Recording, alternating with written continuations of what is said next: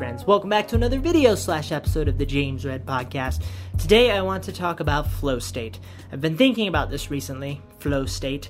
It's this euphoric place that you can find yourself in when practicing any craft. And I suppose it's an alignment between skill, focus, and enjoyment. And I think that it's incredibly important to pursue flow state. I think that not only is it wildly enjoyable and euphoric, it helps you access a pocket of your skill set that you would have a hard time accessing otherwise. And so if you go to a musical performance, a lot of times a musician will find themselves in a flow state, and you can feel that as the crowd. And they access this next level of brilliance, right? Now you can find this in photography differently than you can find this in music. I would find flow state most memorably and most prominently in my time on stage as a drummer. And it was sort of this pocket that I would fall into for a fleeting period of time. It was, you would come in and out very quickly.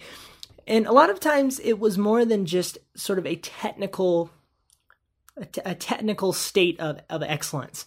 It was more than that. It was an emotional experience, meaning I would be playing a part of a song that had a particular emotionality to it that I was expressing as I was playing. But it also has a lot to do with the challengingness. So I find that you can find flow state often where you're walking on this tightrope between challenging to the point that you're really thinking about what you're up to in the moment, and boringly unchallenging and unengaging, right?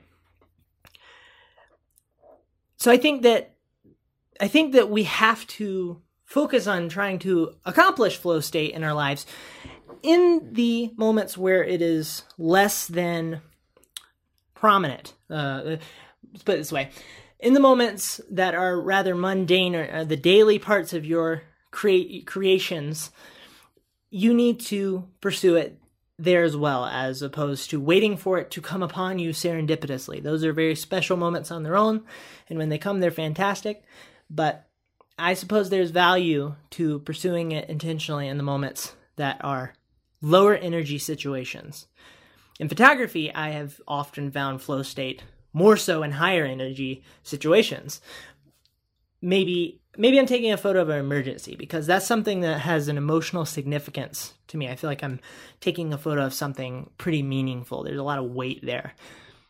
But what I'm trying to be up to is finding it in the midst of an ordinary photo walk and helping myself access new places within my brain. So what made me think of this idea of the flow state is I came across the ending scene of the movie Whiplash. Now, I have not seen this entire movie of Whiplash. I want to make this clear so that you don't leave a comment and be like, hey, you remember that part from 3607? That was a moving moment. I haven't seen that part. And I don't want you to build a theater, gather all your friends together, watch a big Cinemax 4K 52K screen, and wait for my comment to return saying, that was moving. It changed my life. My relationship with my mother is better now. See, I probably had nothing to do with what the scene was about. I'm sure he was working on rudiments or something of the sort. Anyway, Whiplash is about a jazz drummer and his sort of path to enlightenment and growth. And it's also about this I think, from what I've seen, it's about this relationship between the drummer and his band leader, who's this very harsh fellow. And he's the kind of guy that, when you get a smile out of him, it really means something. So the ending scene is the drummer and the band leader at a musical performance, the final performance. You often find these in drummer movies.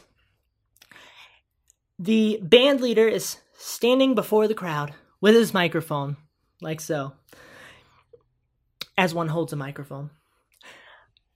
And he's speaking to the crowd, and he's saying, we're going to take it down a notch, or something along these lines. As he's in the middle of speaking to the crowd, the drummer starts on this crazy drum solo / groove of jazziness, and then tells the band to come in with him. The band leader is livid And the drummer is having this very emotional experience as he's moving through the music, and it's sort of this interplay between the leader and the drummer, as well as the drummer and himself, right? So, incredibly emotional experience for the drummer. He's already in this place of intensity. And then there's a moment where things start to go silent as the drummer is in this nice little pocket of groove on the ride cymbal and on the snare. And I could feel that at that point. I could already feel that with him. It was like, oh, that would be really enjoyable. But things start to go silent as he's writing these instruments and writing his heart, if you know what I mean.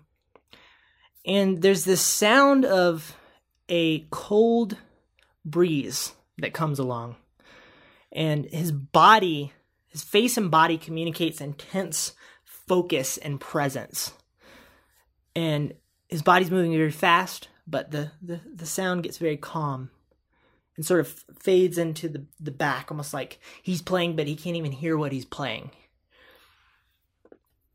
He's covered in sweat. His ear's covered. There's like a scene where the shot where the sweat's dropping off of his ear. There's sweat on the cymbals. He has blood on his fingers, which often happens as a drummer in a particularly intense type of situation. It's beautiful. You don't even feel the pain.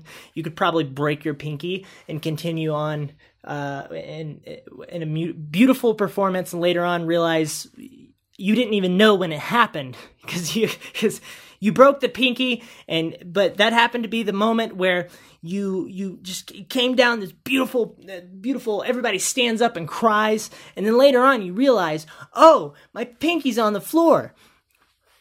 Well, so you see him fall into this pocket of alignment, and it is the most beautiful representation of the flow state that I've ever seen.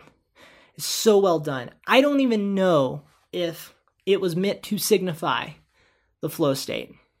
It's sort of the climax of the entire movie in a sense. It's kind of crazy.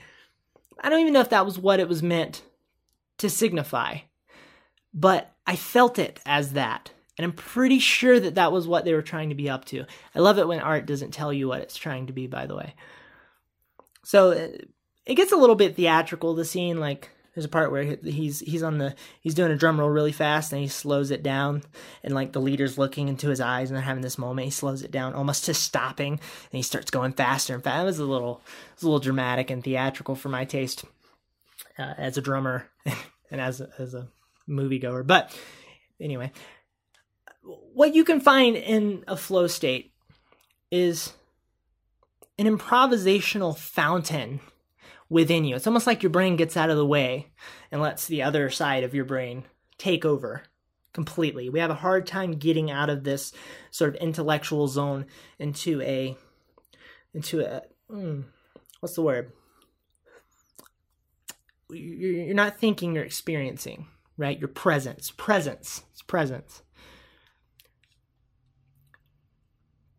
I also came across the audition tape for the kid who played the kid in E.T.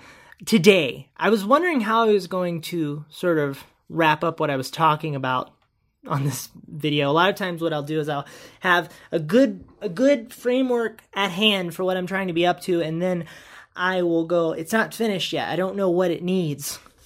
And then I throw papers around. I kick out windows. I toss my dog out the window. And, punch the neighbor's dog into their child. I suppose I shouldn't go any further. I'm going to indict myself. Is that the right word? What's the legal term? Indict, right? What does that mean? I'm going to make myself go to jail. Where was I? So I came across the audition tape of the kid who auditioned for E.T. and this was a really interesting experience to behold, because I think this kid found himself in a bit of a flow state. I mean, the kid was like 6 or 7 at the time.